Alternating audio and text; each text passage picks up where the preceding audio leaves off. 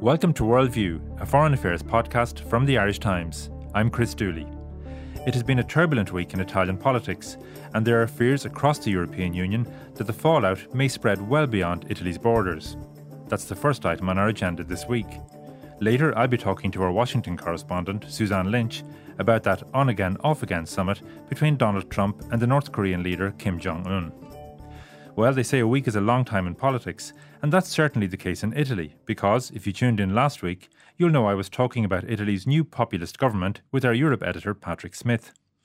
That new government was strangled at birth at the weekend when the Italian president, Sergio Mattarella, refused to accept the nomination of the Eurosceptic Paolo Savona as finance minister. The president cited concerns that the new government, a coalition of the anti-establishment Five Star Movement and the far-right League, planned to take Italy out of the Eurozone without giving Italians a chance to have a proper debate on the issue.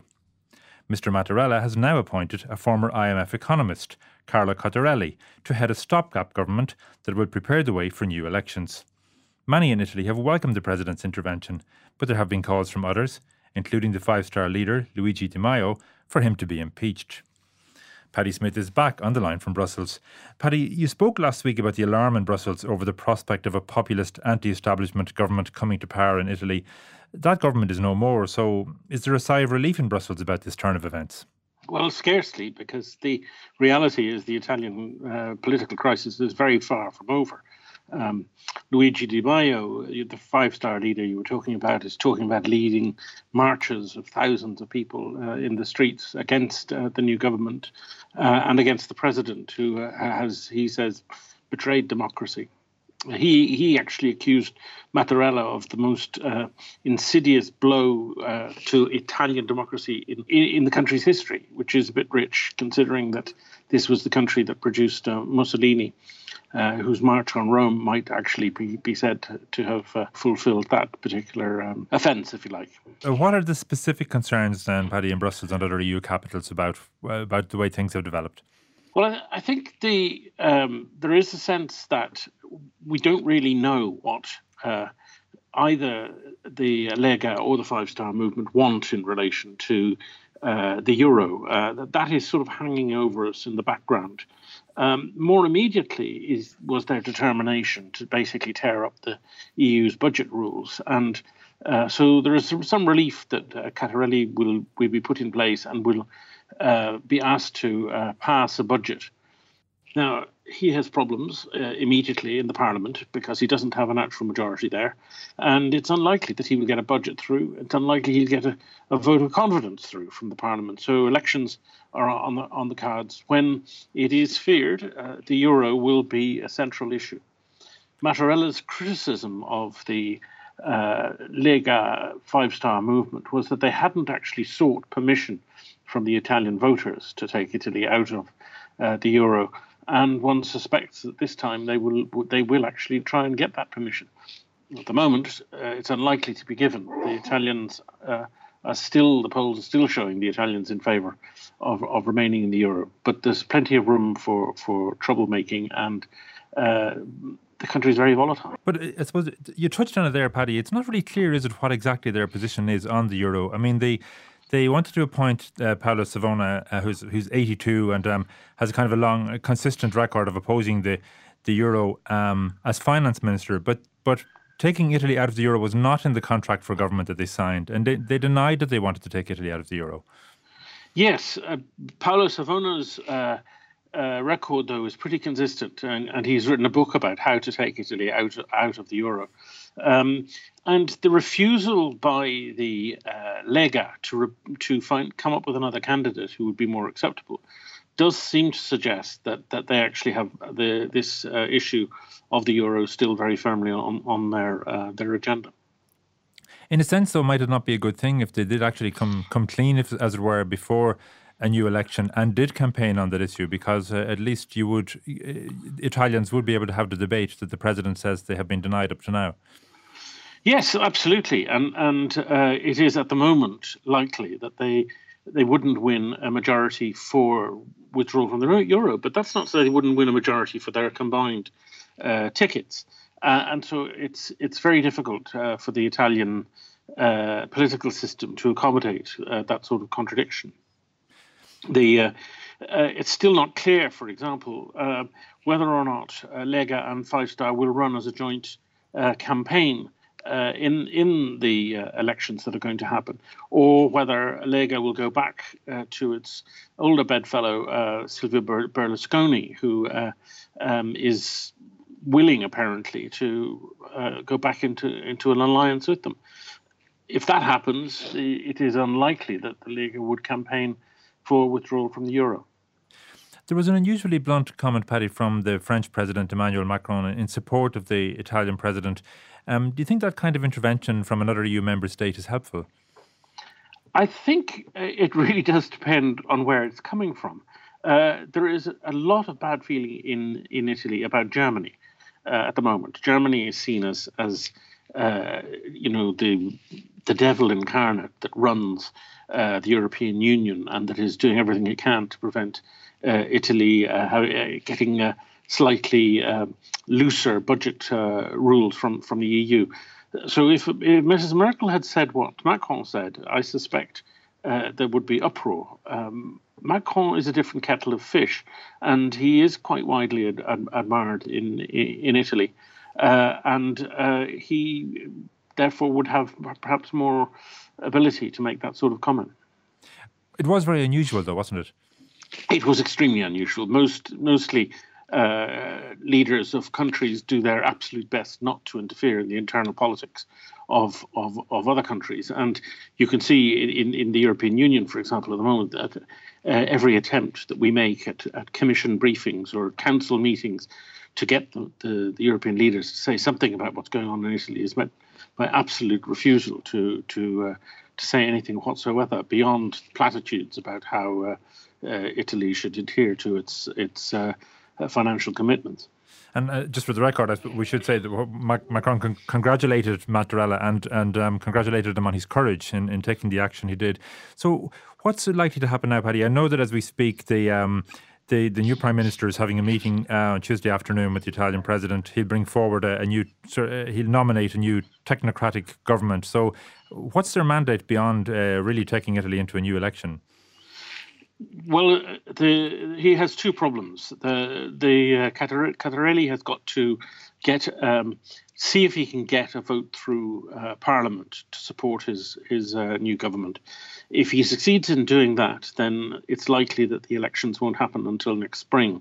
If he doesn't succeed in doing that, it could be any time after August, and we're going to be plunged almost immediately into an election season. I'll just say about Mattarella that it's very interesting what he's done. If one sort of imagined Michael D. Higgins turning round to Leo Varadkar and saying, actually, I don't like the person you brought to me as Minister for Health. Would you pick somebody else, please? There would be shock and bewilderment in Ireland. Mattarella, as president, has much greater powers. And there is some argument about whether he's going beyond his constitutional prerogative. But lawyers do seem to think that actually he is entitled to pick and choose on the candidates for office. And it is a remarkable provision, if you like, in the Italian constitution. It isn't something that is found elsewhere. Yeah, but and I think his action is not unprecedented, and it's not the first time there have been calls for a president to be impeached in these circumstances. What do you think are the chances of that happening? Well, the Italian constitution provides for impeachment only for high treason or for acting against the constitution. Now, it's arguable at a stretch that in turning down these ministers, he may have acted against the constitution, because there is, as I said, an argument about whether his constitutional prerogative extends that far. But that's a bit thin, and it does seem quite unlikely that would go through. On top of which, Lega has said to the Five Star Movement, actually, we don't want to impeach him. We don't think he should be impeached. We don't like what he's done, but we're not prepared to go as far as impeachment. So I think Lega, the Five Star Movement, will find it difficult to muster the forces in Parliament to do that. Is there a danger, Paddy, do you think, that these developments are playing into the hands of Eurosceptics across Europe? Is it not being demonstrated here that the establishment will do anything to keep non-establishment, if you like, forces out of power?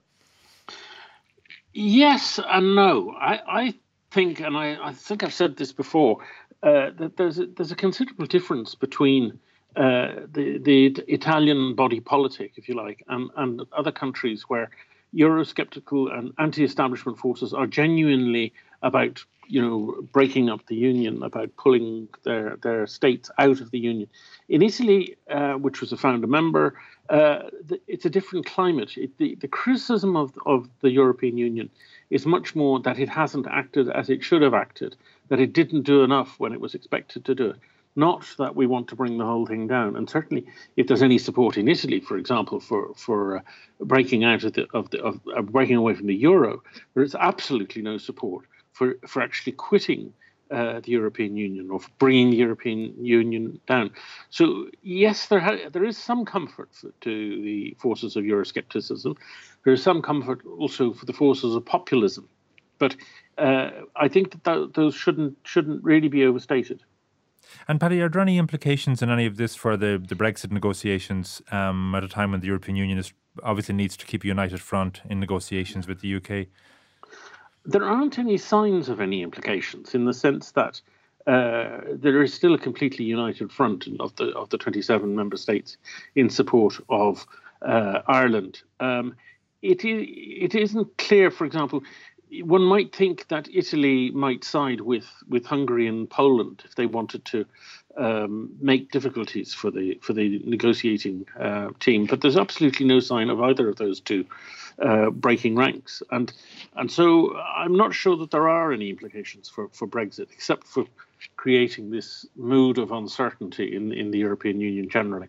Okay, and where do you think, Paddy, this is all headed? I mean, I'm kind of gathering from what you said that an early election looks pretty much inevitable. I think an early election is certainly on the cards. I think there'll be trouble in Italy in the streets. The markets have reacted very badly. You see Italian bond yields rising. The risk of borrowing in Italy is regarded as dangerous. Equity markets have also fallen. So I think Italy's in for a rough few months, and the rest of the Union will watch with concern. Okay, Paddy, thanks a lot. Thanks a lot. Patrick Smyth is our Europe editor. Now to the United States, where preparations are again underway for a historic summit between the US President Donald Trump and North Korea's leader Kim Jong-un. The summit had been fixed for Singapore on June 12th, but was abruptly cancelled by Mr. Trump last Thursday. The following day, he hinted it might be back on again. And on Sunday, the US President tweeted, "Our United States team has arrived in North Korea to make arrangements for the summit between Kim Jong-un and myself. I truly believe North Korea has a brilliant potential and will be a great economic and financial nation one day. Kim Jong-un agrees with me on this. It will happen." Today, Tuesday, we had a further tweet from the President, again confirming the talks concerning the summit are taking place and providing the additional news that the Vice Chairman of North Korea, Kim Yong-chol, is on his way to New York for talks. Suzanne Lynch joins me now from Washington. Suzanne, these are very fast-moving developments indeed. So is the summit definitely back on again?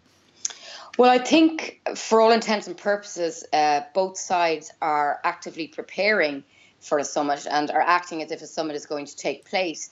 But of course, there's been no confirmation of that. But I think both sides have indicated that they would like the summit to proceed as planned on June the 12th in Singapore. And of course, when this summit was abruptly cancelled by Donald Trump last week, already preparations had been in train. The media here we'd got indications of press accreditation of plans for that summit on the June the 12th.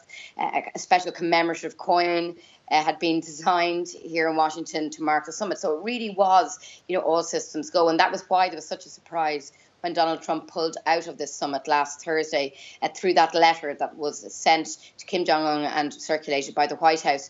So I think, as you say here, there's been a flurry of diplomatic activity over the weekend. We've seen a former US ambassador, Sung Kim. He's a very well-known American diplomat with long North Korea experience. He travelled to the demilitarized zone over the weekend, to meet with North Korean officials. Then we have reports of some US staff going to Singapore to kind of make preparations logistically for the summit. But I think the most important is this just kind of very much developing news that Kim Yong-chol, is traveling, is on a flight to New York. That is a big development. Donald Trump tweeted about that on Tuesday morning and confirmed that is in the pipeline. So I think that, again, is an indication that this summit may well take place. Yeah, that is very significant, isn't it? Because apparently he had previously, or maybe up to now, as far as we knew, had been on a US blacklist. So certainly it seems, yes, it speaks of the high level of diplomatic activity going on, that this has now been lifted. Yes, I mean, he's officially he's one of the vice chairman of the Workers' Party of Korea, and that's the communist organization that through which the family controls North Korea. But he's also one of Kim Jong-un's closest aides. He, as you say, was personally, targeted on the radar of the US.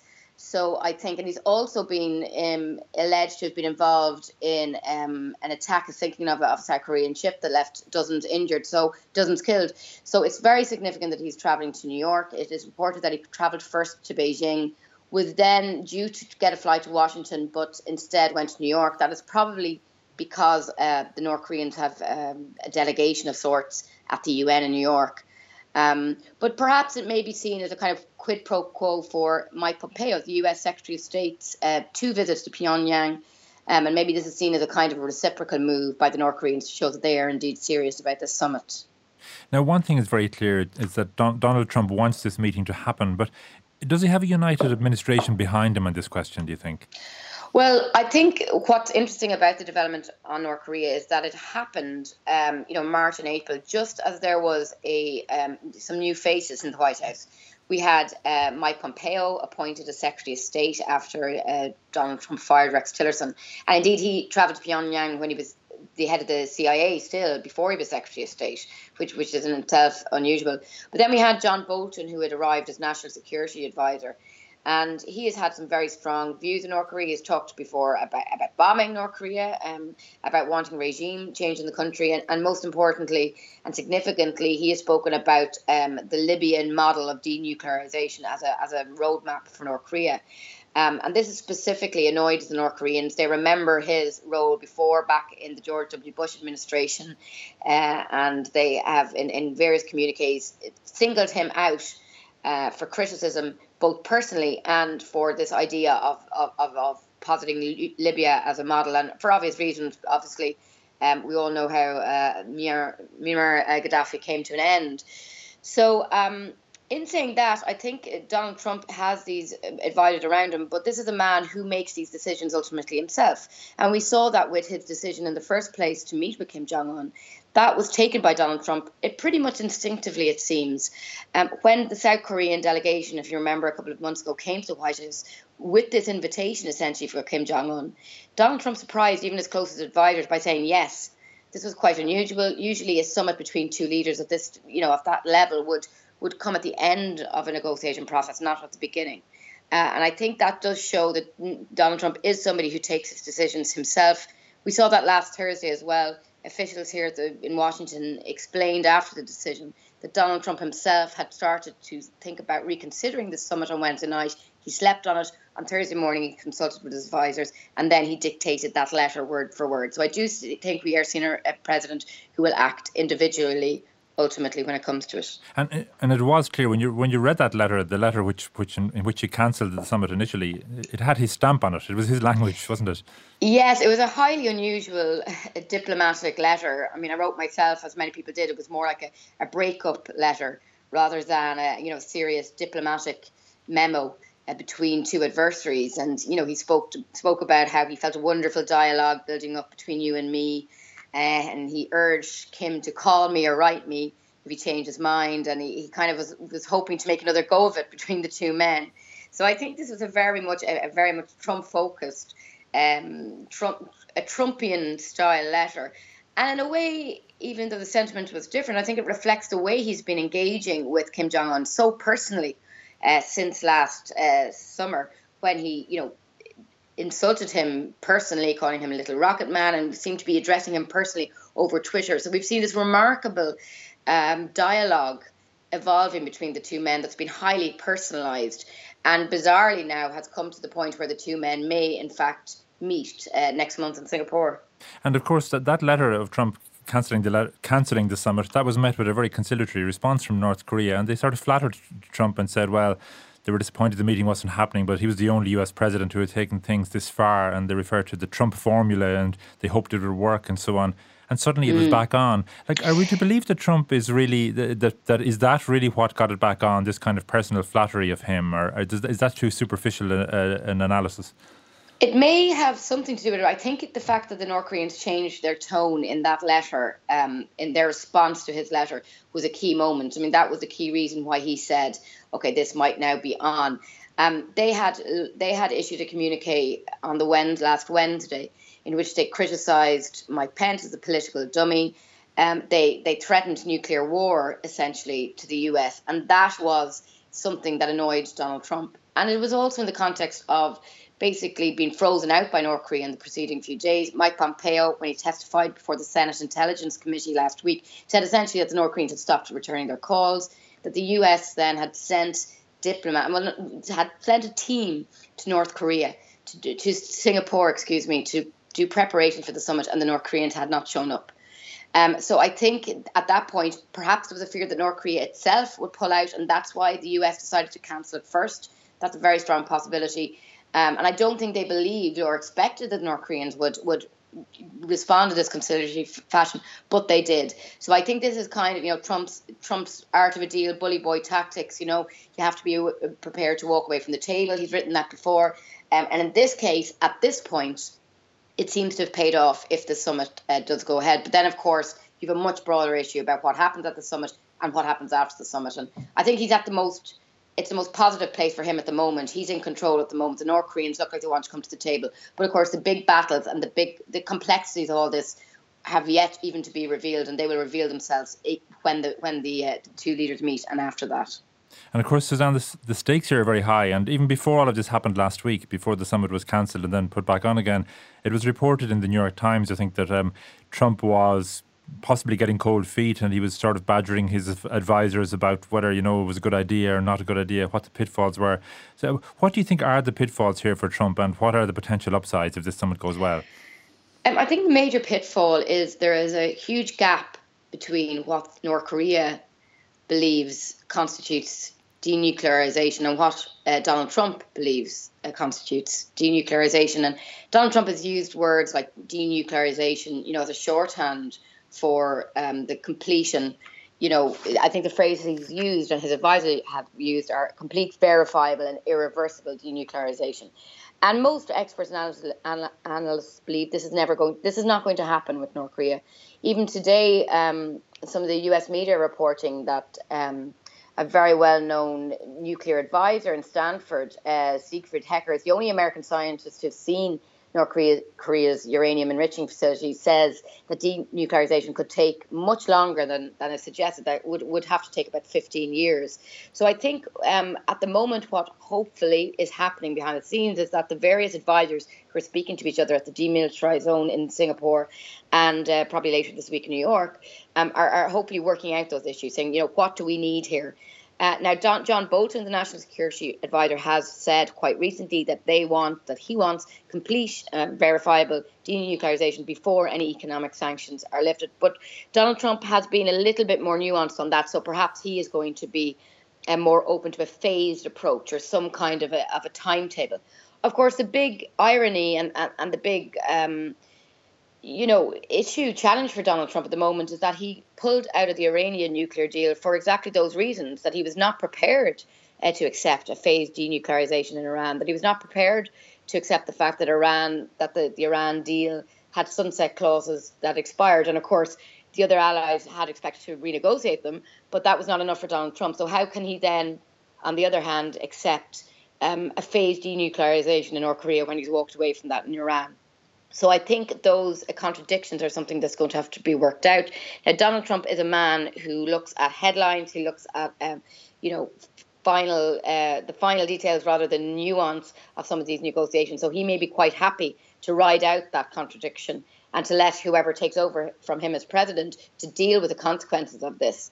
But it does seem, as you say, that he does want to deal. His motivation may well be personal, that he wants the glory, if you like, he wants the Nobel Prize for this achievement, rather than any thought through analysis of whether this is ultimately going to make the world a safer place and whether this is ultimately going to lead to denuclearization. And I think it's interestingly here that some allies are warning against that. We saw the Prime Minister of Japan, Abe, he spoke to Donald Trump on Monday. He said he's going to meet Donald Trump before any summit goes ahead. And Japan, for example, is very, very concerned and very worried about North Korea's commitment to this. And they're going to be one of the countries who are warning against the United States against signing up to too much on this if this summit goes ahead. Okay. Well, Suzanne, clearly a very interesting few days ahead. We'll leave it there for now. Thanks a lot for that. Suzanne Lynch is our Washington correspondent. That's all for this week. For more on these and other stories, go to irishtimes.com. Thanks for listening. Goodbye for now.